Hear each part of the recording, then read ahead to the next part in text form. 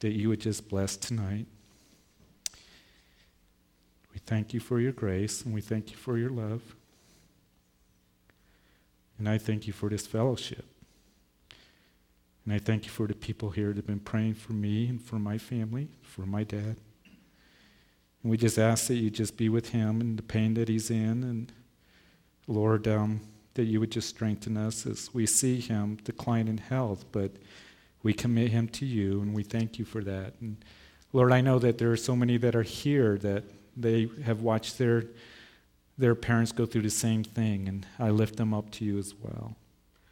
And Lord, the ache that they have in their hearts, seeing that, may we be there to encourage them. And I just pray that you would just bless them. And Lord, we are so thankful because we know that Moses would write in the Psalms that teach us to number our days. And you have ordained and fashioned our days. And Lord, I just pray that we would, each and every day that we have with our loved ones, that we would look to you. And we would have hearts of gratitude. And that we would see your grace and mercy working. And Lord, that you would just strengthen those who need it. And Lord, that you would just, we thank you for our parents. And when they get to the elderly age, we realize how hard they worked for us and how they loved us and the things that they taught us. And so may we be ones that, Lord, that we would look with a heart of gratitude for your blessing. And so, Lord, I do pray that you would, again, bless tonight as we study your word. And Lord, that as we look at Moses and the children of Israel, that they were going through affliction themselves, that they looked to you and saw your mighty hand working in their lives. And so, Lord, we look to be encouraged tonight and edified. And it's in Jesus' name that we pray. Amen.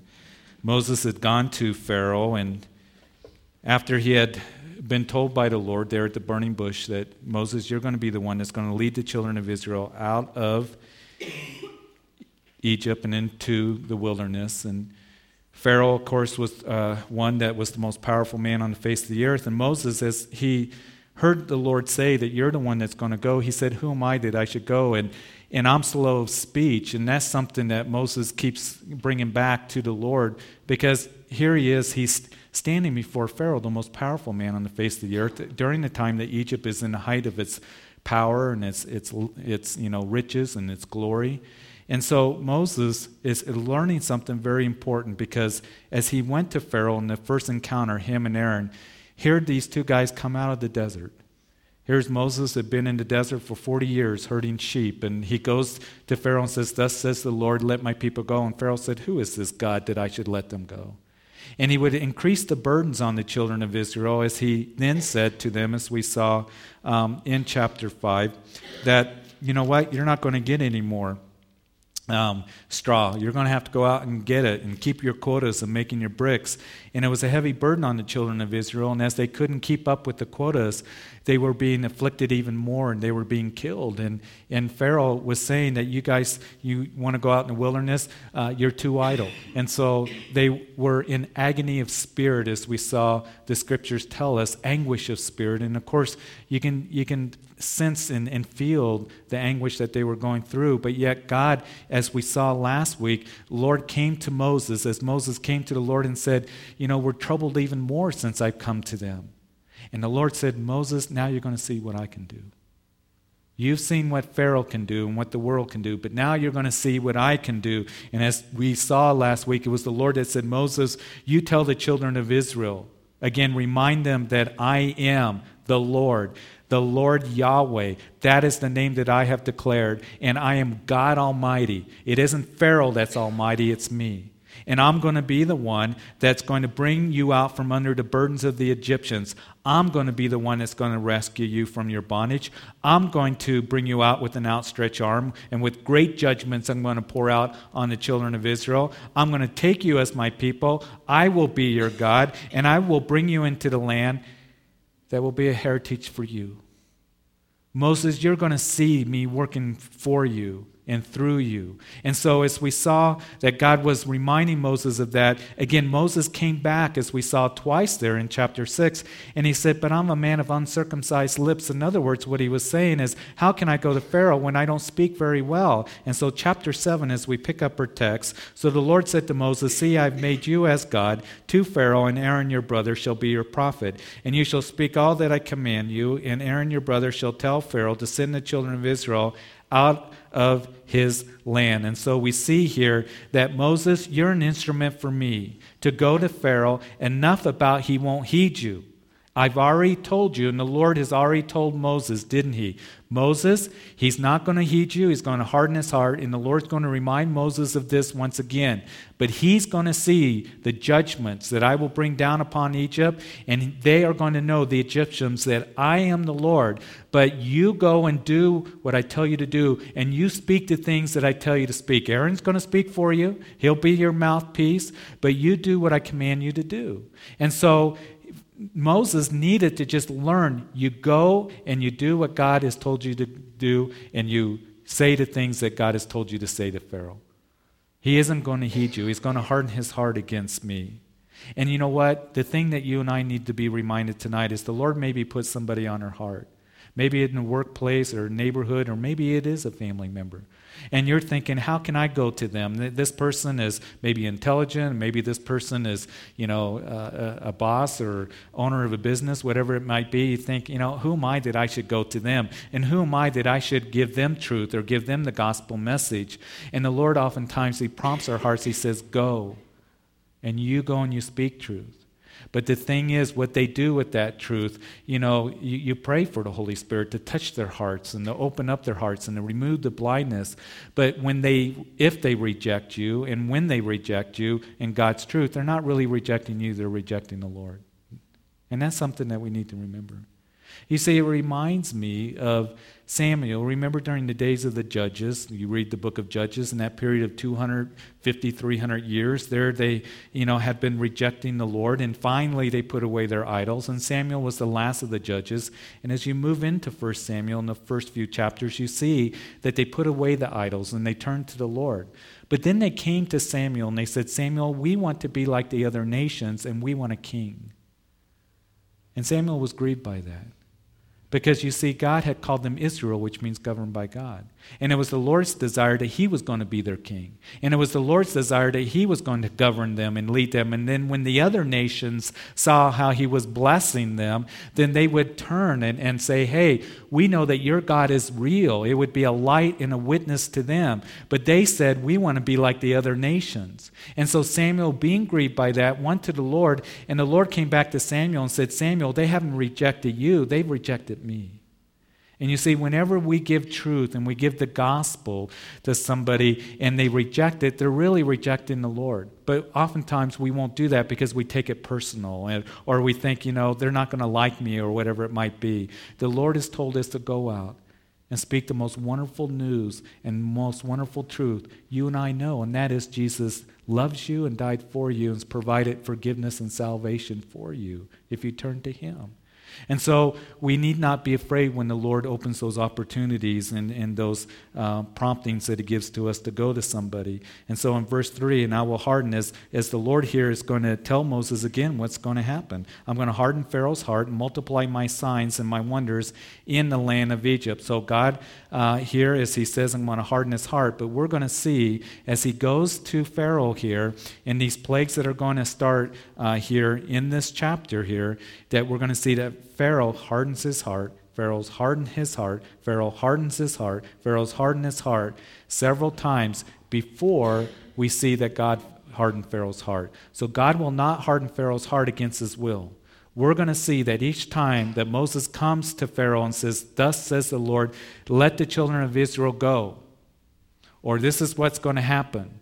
He's already warned Pharaoh that, Pharaoh, if you don't let, this is what the Lord says to you, Pharaoh, if you don't let my firstborn go, my firstborn, my son, Israel, the children of Israel go, then he's going to kill your firstborn.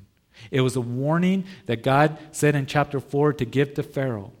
But we see in each one of these warnings, and each time it was declared that one of these plagues was going to happen, Pharaoh showed no sign at all of repenting. He showed no sign at all of, turning to the Lord, softening his heart towards the Lord. We're going to see that he's going to have worldly sorrow. He's going to be sorry for some of the consequences that are going to happen. But he is not going to repent and turn to the Lord. So he hardens his heart, and and then we're going to see that the Lord is going to confirm what he has already done. So verse 4, but Pharaoh will not heed you, so that I may lay my hand on Egypt and bring my armies and my people, the children of Israel, out of the land of Egypt by great judgments. And the Egyptians shall know that I am the Lord when I stretch out my hand on Egypt and bring out the children of Israel from among them. And then Moses and Aaron did so, just as the Lord commanded them, so they did. And then Moses was 80 years old and Aaron 83 years old when they spoke to Pharaoh. And so we see here that God knows what is going to happen. God's going to deal with him. He is going to show them that, that by my hand, I'm going to lead the children of Israel out by the great judgments, that they may know that I am the Lord. That's a phrase that we're going to see over and over again during these plagues. That you're going to know, Pharaoh, that he is the Lord. You are not God. Because, see, Pharaoh in those days, they saw themselves as deity. They saw themselves as a god. And Egypt, the Egyptians worshiped many gods. And so they're going to see that I am the Lord. Now, one of the things is that we see in the scriptures, throughout the scriptures, and for example, in the book of Ezekiel, you see that phraseology a lot. That Ezekiel, when he was dealing with the captives in Babylon, he would say that you may know that I am the Lord, as the Lord would prophesy to them. For example, Ezekiel chapters 38 and 39, in that war that is yet to come, that great battle that's going to happen in the Middle East, as Gog and Magog and Persia and some of the other nations are going to surround Israel, and they will attack Israel, and God's going to fight on behalf of Israel. We see that phrase over and over again in Ezekiel 38 and 39, that they may know that I am the Lord. And so we see that in the scriptures as God works with a mighty hand. And the Egyptians and Pharaoh are going to see that he is the Lord. And so in verse 8, we see that then the Lord spoke to Moses and Aaron, saying, when Pharaoh speaks to you, saying, show a miracle for yourselves, then you shall say to Aaron, take your rod and cast it before Pharaoh, and let it become a serpent. And so God knows how Pharaoh thinks here. When you tell him that you come in his name, the name of the Lord, he's going to ask for some kind of proof. He's going to ask, show me some proof, some sign that, you come in the name of the Lord. And so the Lord said, Aaron, what you do is you throw down your staff and it's going to become a serpent. Again, the religious leaders would come to Jesus and they would ask for a sign.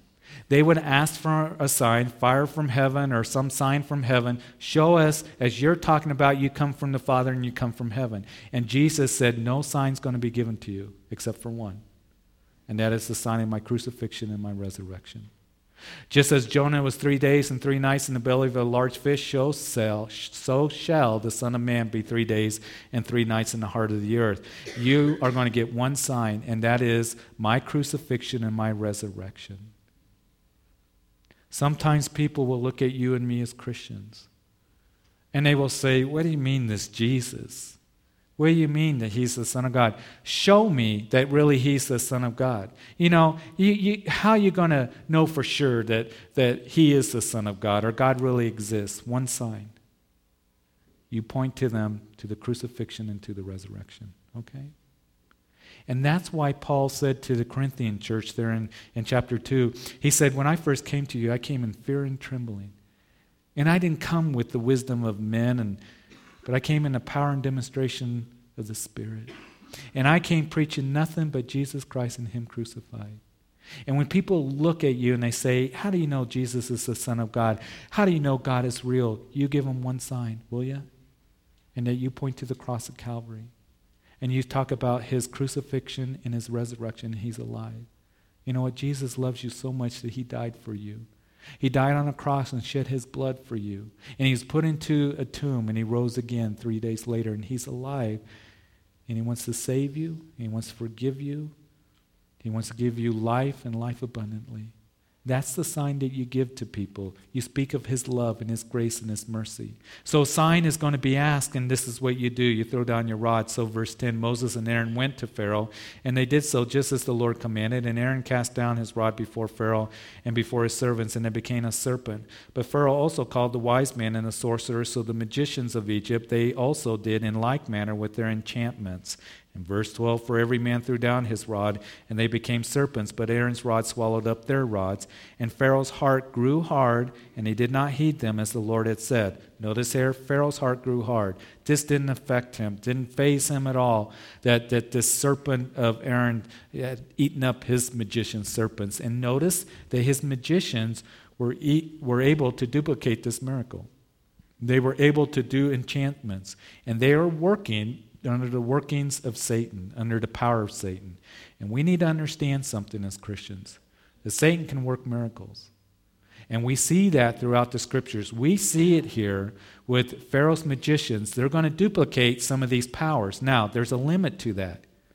So don't think that Satan is the opposite equal of God in power. He is not. He is nothing compared to God. He's a created being. He was an angel that fell, as we know from Isaiah and Ezekiel's prophecies that tell us that he was Lucifer, an archangel, a worship leader who became very prideful. He fell and became Satan.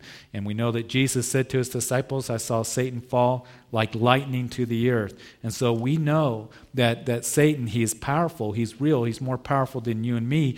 And we know that he can work lying signs and wonders. 2 Thessalonians chapter 2, verses 9 and 10 tells us about in the last days in the tribulation period that we just talked about in our Revelation study recently, that it's going to be the Antichrist and the false prophets that are going to do signs and wonders.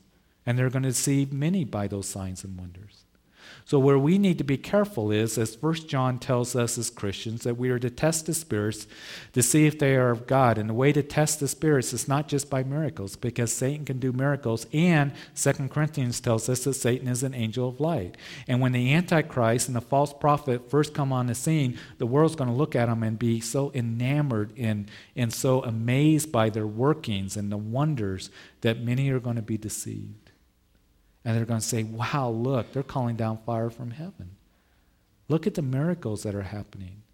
But you see, when you see the miracles, you better listen to the message that is being said.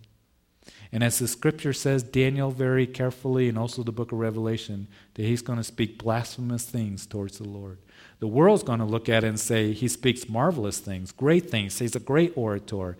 But to the one who knows God's word, and is a child of God who has discernment because they know the scriptures, they're going to be able to recognize that this is blasphemy against God, what he is saying. But he's going to come on the scene as an angel of light. But Satan is what? A master deceiver. He is the father of lies. He's a murderer, Jesus said. And he deceives the whole world, Revelation chapter 12 says. And he's going to do that. And part of how he's going to do that is with lying signs and wonders. We are going to see in Matthew's gospel as we continue in the Sermon on the Mount, that it's going to be Jesus, as he finished that sermon, he's going to say, listen, there's going to be the day, in that day, that there are going to be those who are going to say, that as they will say, Jesus will say to them, you said, Lord, Lord, and didn't we do miracles? Didn't we cast out demons? And the Lord will say, I never knew you. Depart from me, workers of iniquity. That's an amazing portion of Scripture there in Matthew chapter 7. In that day, there will be many. He didn't say a few. He said that there's going to be many that are going to say, Lord, Lord, didn't we do these marvelous works? Didn't we cast out demons in your name? And the Lord said, I never knew you. And that strikes me. I believe God works miracles. And I believe he works miracles today. I believe he heals. And I believe we can see God working. But we got to test the spirits and be discerning in the message that is being said by those who are working or those who are claiming to do miracles. We need to be discerning in the message that is given. And that's one of the warnings of Scripture given to us, that as Christians, you better test the spirits, and it's through the authority of the Word of God. That's our final authority. So here Satan is working these miracles, and so we can't just determine truth by just miracles alone is what I'm saying. We got to make sure that the words that are being spoken by somebody is what matches to the Word of God. But as we see, Pharaoh's heart grew hard, and so now we're going to see that the plagues are going to come and begin right now as we read verse 14. So the Lord said to Moses, Pharaoh's heart is hard. He refuses to let the people go. Go to Pharaoh in the morning when he goes out to the water, and you shall stand by the river's banks to meet him, and the rod which was turned to a serpent you shall take in your hand. Verse 16, and you shall say to him, the Lord God of the Hebrews has sent me to you, saying, let my people go, that they may serve me in the wilderness. But indeed, until now, you would not hear. And thus says the Lord, by this you shall know that I am the Lord. Behold, I will strike the waters which are in the river with the rod that is in my hand, and they shall be turned to blood. And the fish that are in the river shall die, and the river shall stink, and the Egyptians will loathe to drink the water of the river. And so this first plague that's going to come is the water, the Nile River, being turned to blood. Now, a couple things about these plagues. God is going to send 10 plagues. Now, most of us know that. I don't know if Pharaoh knew that there's going to be 10 plagues. He did know that it was going to come to the point where that if Pharaoh did not let the children of Israel go, that God was going to kill the firstborn of Egypt. God had already told in chapter 4, this is the message that you give to Pharaoh. He's getting a warning right away. But each time that these plagues come, we're going to see that Pharaoh continued to harden his heart, as I said. So, part of the purposes of this judgment and these plagues coming upon Egypt is, verse 4, judgment upon Egypt and Pharaoh for what they were doing to God's people. God was not going to let them continue to be in affliction and in bondage, to be killed, to be under the taskmaster's, whip that the Egyptians were putting on the backs of the children of Israel, throwing those male children that were born into the Nile River. God said, I'm not going to let it continue. These are my people, and so judgment is going to come if you do not let them go. And so that's what we're going to see is going to happen. And as we talked about in our Revelation study, and as we've gone through the Old Testament prophets, we saw that God says the same thing about the children of Israel, his nation Israel, as the restoration of Israel will come in the last days when Jesus Christ comes back. But he says, in those prophecies, I'm going to protect my people. So we see in Ezekiel's prophecies, Zechariah's chapters 12, 13, and 14, we see in Isaiah's prophecies how God will defend his people there as it looks like that they're done for, as the nations of the world will surround them. In that last battle called the Battle of Armageddon, seems like Israel is going to be destroyed, but God will stand up, as he says in Joel's prophecies, chapter 2, and he will fight, and he will bring his army, and he will save his people. So the judgment's coming down for what they were doing to God's people. Second of all, to show that Moses' God is greater than the Egyptians' God. To show the Egyptians that he is the one true living God. Now again, the Egyptians worship many of gods, and each one of these plagues, if we did an in-depth study on it, you can see that it was really a judgment against the gods that they were worshiping. One of the things that they worshiped was the Nile River. The Nile River was everything to Egypt. So they worshiped the Nile River, and so we see here that the Nile River is being judged. And so they believed in a goddess who was over the Nile River and all of this. So really it's a judgment against this goddess. And God's going to show them again, as we saw in verse 4, that I am the Lord, not the Egyptian gods. They can do absolutely nothing for you guys. We're going to see when he strikes them with frogs, that there was a goddess that they believed in that was, a woman with the head of a frog on it. Not very attractive, but that's what they believed. And so, they saw frogs as a blessing, and then as this judgment is going to come with frogs, they're going to see that the Lord is the Lord, and that their goddess, and believing in frogs and worshiping frogs is futile and vain. And you see, that's one of the messages that we should get as we see it over and over again as we go through the scriptures. Again, during the days of the judges, after Joshua brought them into the promised land, and after that first generation, we see that they begin to turn to the gods of the Canaanites and those idols.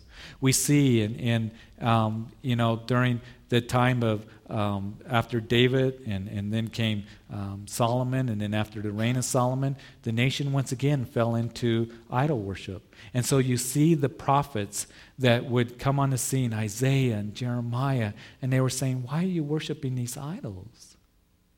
I mean, it's vain. These idols aren't going to be able to help you. I mean, they have ears, but they can't hear. They have eyes, but they can't see. They have mouths, but they can't speak.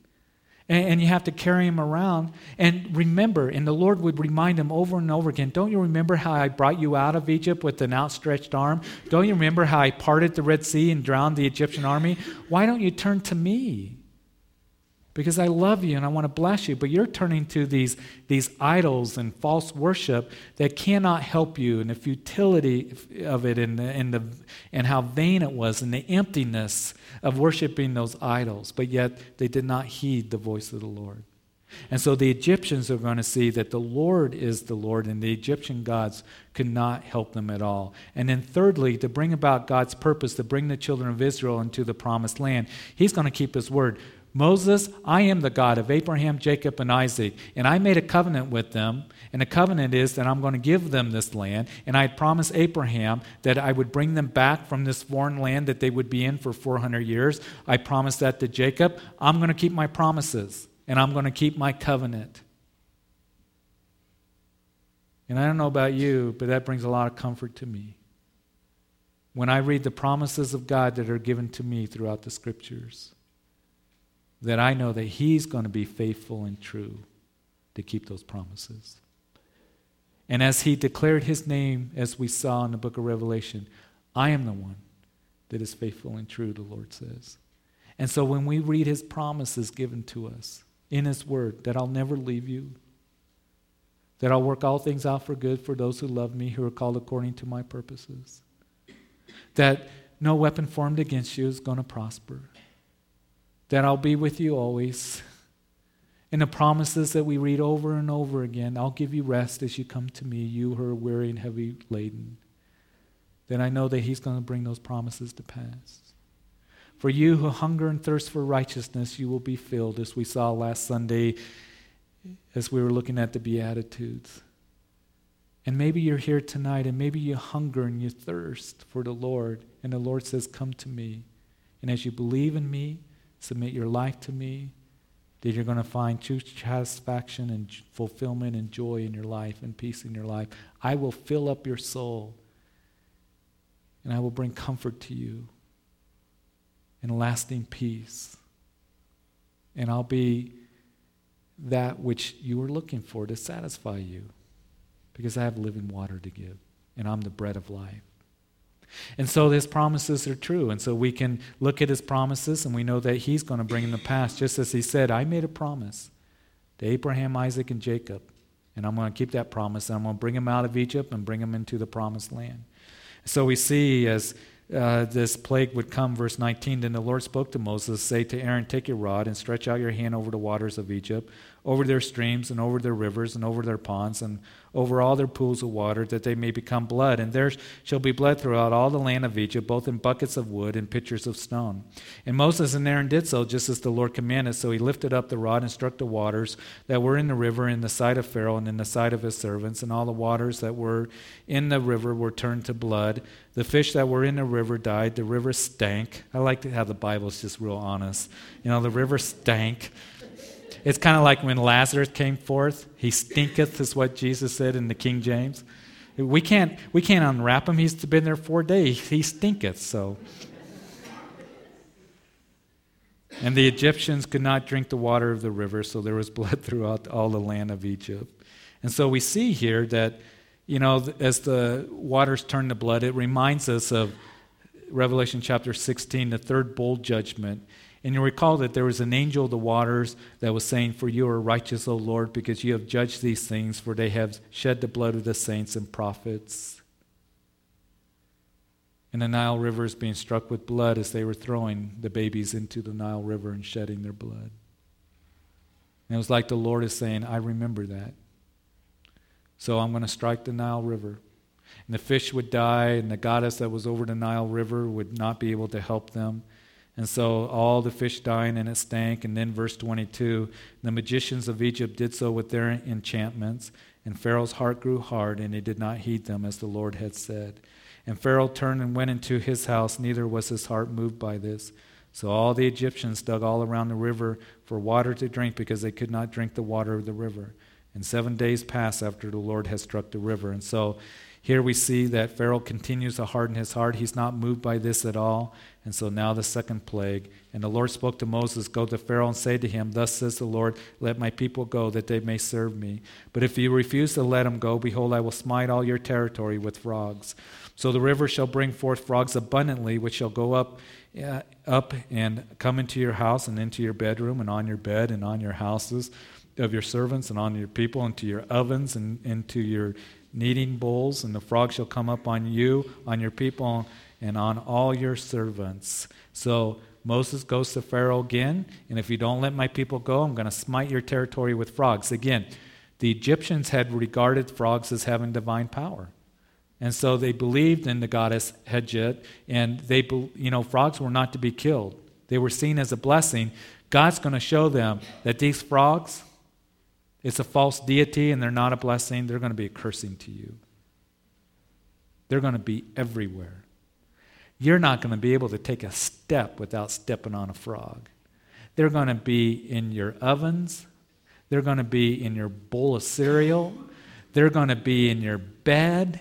They're going to be all over you.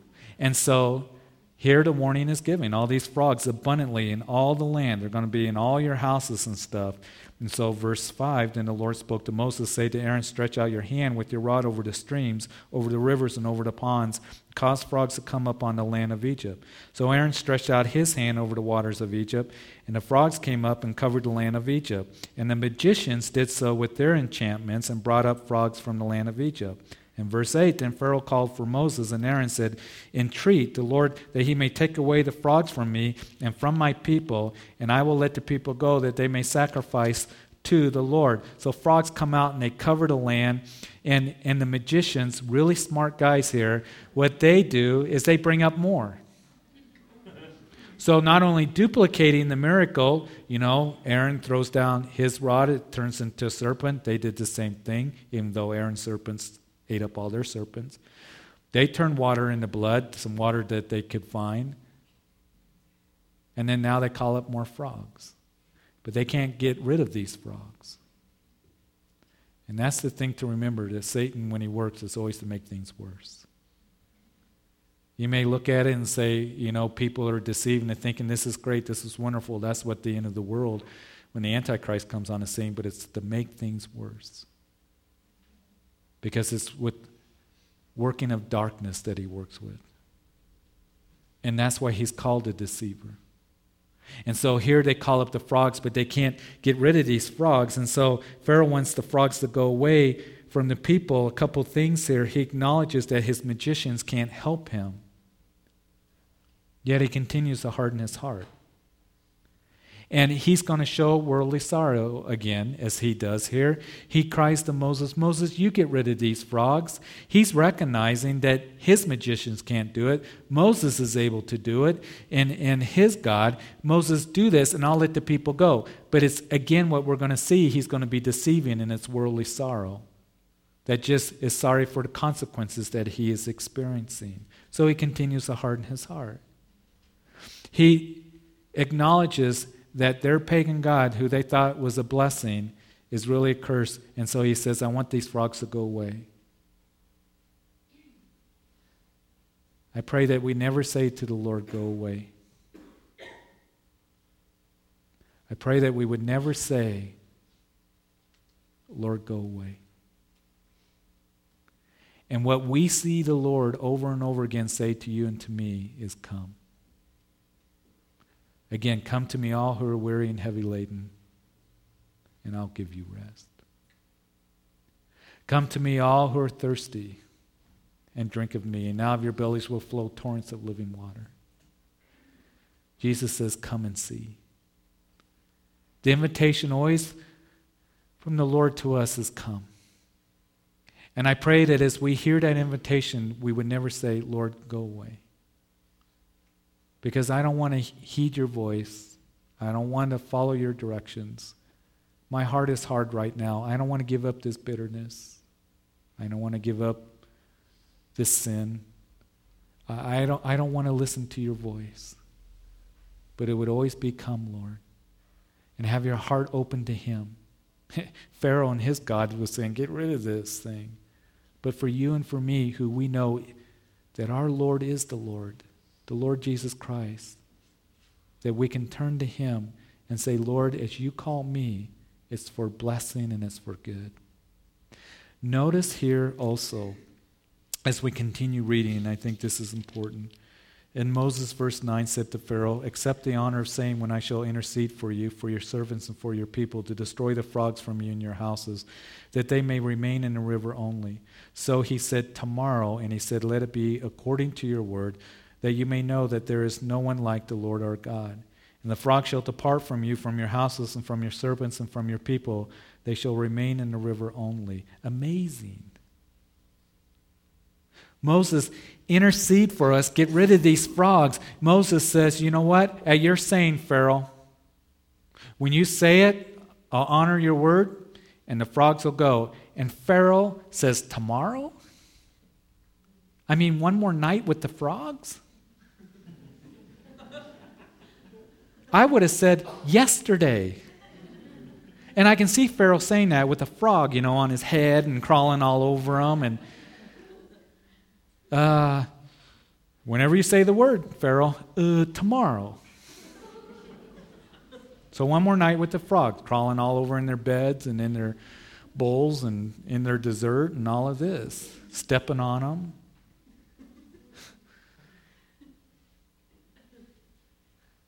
How many times do we say one more night with the frogs? And the Lord says to us, I want to free you from this burden. I want to free you from this sin. I want to free you from this attitude. Again, this anger, this bitterness. We say tomorrow. I just want one more night where I can pull up stuff on the computer. One more night where I'm watching the videos that are full of carnality that have been a problem. One more night, I just want to sit here in my anger and stew over something and think about how I can be vindictive. One more night, I want to be unforgiving. One more night, I want to just play around with this relationship that I shouldn't be in. Tomorrow, I'll do it.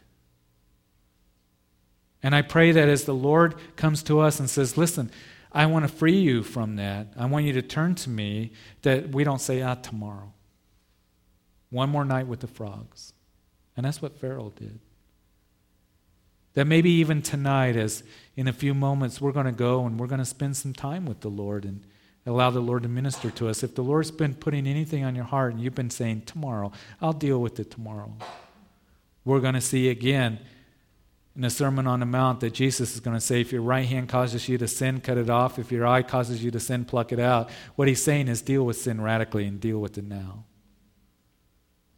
And perhaps maybe the Lord might be speaking about an attitude or something that's been plaguing you and you've been putting it off. But tonight the Lord says, you come.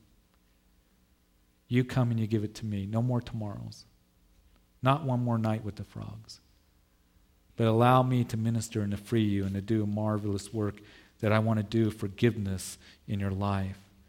And so he said one more, and so Moses and Aaron, verse 12, went from Pharaoh. Moses cried out to the Lord concerning the frogs which he had brought against Pharaoh. So the Lord did according to the word of Moses, and the frogs died out of the houses, out of the courtyards, and out of the fields, and they gathered them together in the heaps, and the land stank. But when Pharaoh saw that there was relief, he hardened his heart and did not heed them as the Lord had said. So the Lord said to Moses, say to Aaron, stretch out your rod and strike the dust of the land so it may become lice throughout all the land of Egypt. And they did so, for Aaron stretched out his hand with his rod and struck the dust of the earth, and they became lice on man and beast, and all the dust of the land became lice throughout all the land of Egypt. Now the magicians so worked with their enchantments to bring forth lice, but they could not. So there were lice on man and beast.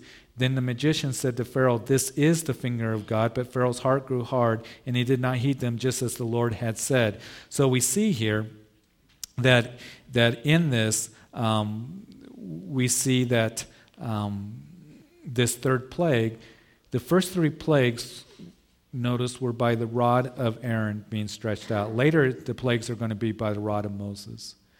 Also, this plague came without warning, unlike the previous two. Now, lice here in the Hebrew word is the Hebrew word for gnat, some kind of gnat.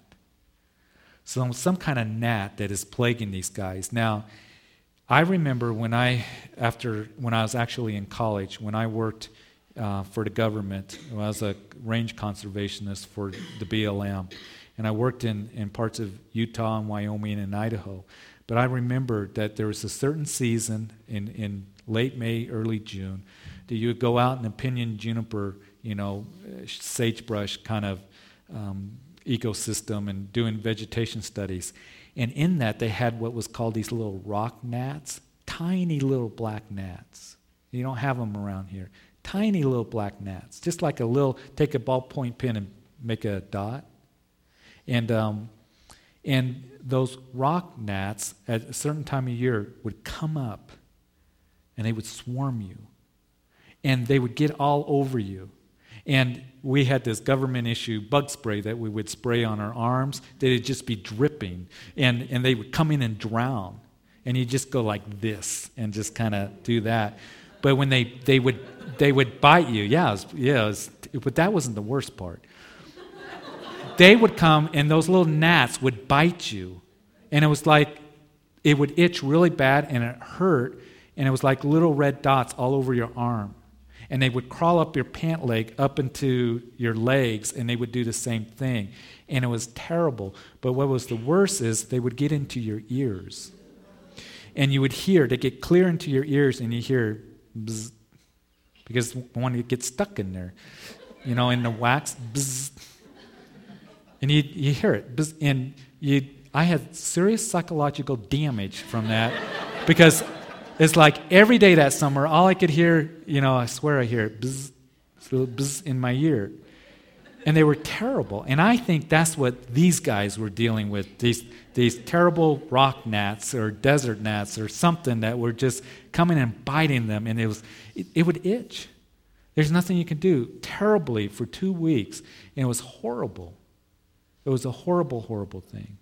So this plague would strike the heart of the Egyptian worship. And the reason that it did is because Egypt, the priests prided themselves, they were extremely scrupulous about hygiene and washings and cleansings. And that's why, in the Ten Commandments, Charlton Heston, Pharaoh, has a bald head and real clean and stuff. That was portrayed as being real because that was real important to them. So being infested, man and beast, with lice, they were unable to worship their gods. They were not able to sacrifice a lice-infested animal or ox. And the magicians, here they are trying to duplicate it, but they couldn't. And they recognized this is the finger of God. This is the finger of God. And so the fourth plague, verse 20, the Lord said to Moses, rise early in the morning and stand before Pharaoh. And he comes out to the water, and they say to him, thus says the Lord, let my people go that they may serve me. Or else if you will not let my people go, behold, I will send swarms of flies on you and your servants, on your people, and into your houses. And the houses of the Egyptians shall be full of swarms of flies, and also the ground in which they stand. And in that day I will set apart the land of Goshen, in which my people dwell, that no swarms of flies shall be there, in order that you may know that I am the Lord in the midst of the land, and I will make a difference between my people and your people. Tomorrow this sign shall be. So here a request is made. No response by Pharaoh. Again, that flies are going to come on the land. It's interesting. We know a little bit from these flies from Psalm 78, verse 45, that talks about the children of Israel when they were in the land there. It speaks of these flies devouring them, the Egyptians, which indicates that they were biting flies. So not only did you have the gnats that were biting and buzzing in their ears, but you had these flies that were biting. Now, we live in a part of the country that we have deer flies, in the mountains. Isn't that, they bite you and it hurts, those deer flies. You're trying to fish and bam, they're hitting you. And you can put bug spray on, it really doesn't deter them. So deer flies. I grew up in the Midwest, and some of you did, where they had horse flies, big old horse flies, and they get on you and bite you, and it hurts. So some kind of flies, I think, that were biting, devouring the people is the indication that the Scripture is giving. But notice here that God makes a distinction now between the Egyptians and God's people. when Jacob's family came into the land, when Joseph was prime minister, as we saw at the end of the book of Genesis, that the Egyptian Pharaoh gave Jacob and his family the best of the land with their herds and animals in Goshen in the northern part of Egypt. So apparently that's where the children of Israel are still living, just a lot more of them that are here. So the Lord says, I'm going to make a distinction that the flies are going to hit the Egyptians, but not in Goshen, the children of Israel. The Goshen there, it's going to be the first no-fly zone in history. So, verse 24. And the Lord did so. I think I read that verse. Verse 25. Then Pharaoh called for Moses and Aaron and said, go sacrifice to your God in the land. And Moses said, it is not right to do so, for we would be sacrificing the abomination of the Egyptians to the Lord our God. If we sacrifice to the abomination of the Egyptians before their eyes, then will they not stone us? We will go 3 days journey into the wilderness and sacrifice to the Lord God as he will command us. So Pharaoh said, I will let you go that you may sacrifice to the Lord your God in the wilderness. Only you shall not go very far away. Intercede for me. So with all this happening, Pharaoh is saying, you know what, why don't you go worship? And he's going to begin to compromise. He's going to begin this series of compromises here. First of all, he says, well, why don't you just worship in the land? Go sacrifice to verse 25, to your God in the land. Go ahead and worship, but stay in the world. And that's a compromise that Satan will try to do with you and me. Go ahead and worship, but you stay in the world. Jesus said that we are not of this world. We know that 1 John chapter 2, verse 15 tells us, do not love the world or the things of the world. If anyone loves the world, the love of the Father is not in him. We as Christians are brought out of the world. We're in the world, but we're not to be of the world. And we're not to have a love for the world. And so Satan will come along and he'll say, go ahead and worship, but stay in the world. Just stay in the land. Be worldly. Be carnal is what he will try to get us to do. The second compromise that we see here is we see that he said, well, in verse 28, I may let you go that you may sacrifice to the Lord your God in the wilderness, only you shall not go very far. Go ahead and go out, but don't go very far. Don't take this religious stuff too serious. You go to church on Wednesday night and you study the Bible on Wednesday night? Aren't you taking this a little bit too serious? This Christianity, this Jesus stuff, too serious? You can go worship, but don't go too far out into the world. And we're going to see that these compromises are going to continue to come from Pharaoh. Go out, but leave your kids here. Go out, but leave your animals here. You know, all these compromises that Satan will come to. And we need to recognize that he will try to keep you as close in the world. If he can't keep you in the world, don't go too far. When the Lord says, I want to take you into the promised land. I want you to experience that life of abundance and blessing because I love you. And I desire to bless your life as you're totally committed to me. And so verse 29, Moses said, indeed, I am going out from you, and I will entreat the Lord that the swarms of flies may depart tomorrow from Pharaoh, from his servants, from his people. But let Pharaoh not deal deceitfully anymore in not letting the people go to sacrifice to the Lord. So Moses went out from Pharaoh and entreated the Lord. And the Lord did according to the word of Moses. He removed the swarms of flies from Pharaoh, from his servants, and from his people. Not one remained. But Pharaoh hardened his heart. At this time also, neither would he let the people go. And so, Father, we thank you that as we look at your word in these plagues, we know that the purpose was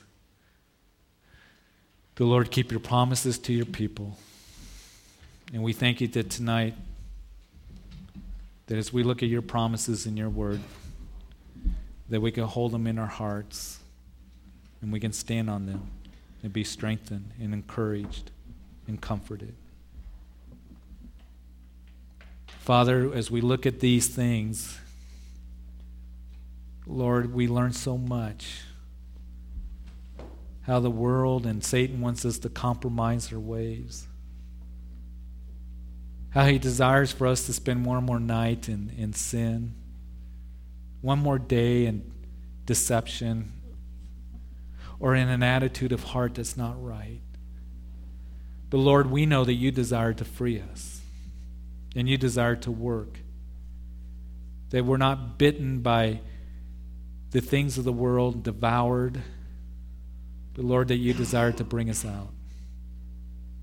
You desire to bring us out of the world, and you have through your blood, Jesus Christ, who redeemed us, who has washed us and saved us, who is alive. That's the sign that we know. Jesus Christ and him crucified. So I pray tonight as we just continue to worship for a few moments that Lord, that you would just, Lord, as we present our hearts to you in worship, Lord, if there's anything that we need to confess and get right, that we would do that. Thank you, Lord. That we would say, Lord, forgive me. I thank you for your love and forgiveness. And no more.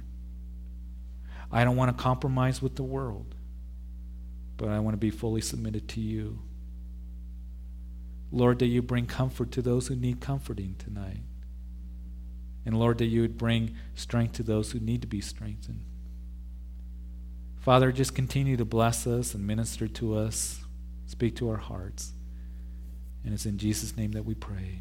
Amen. We're just going to spend a few more minutes just worshiping. If you need any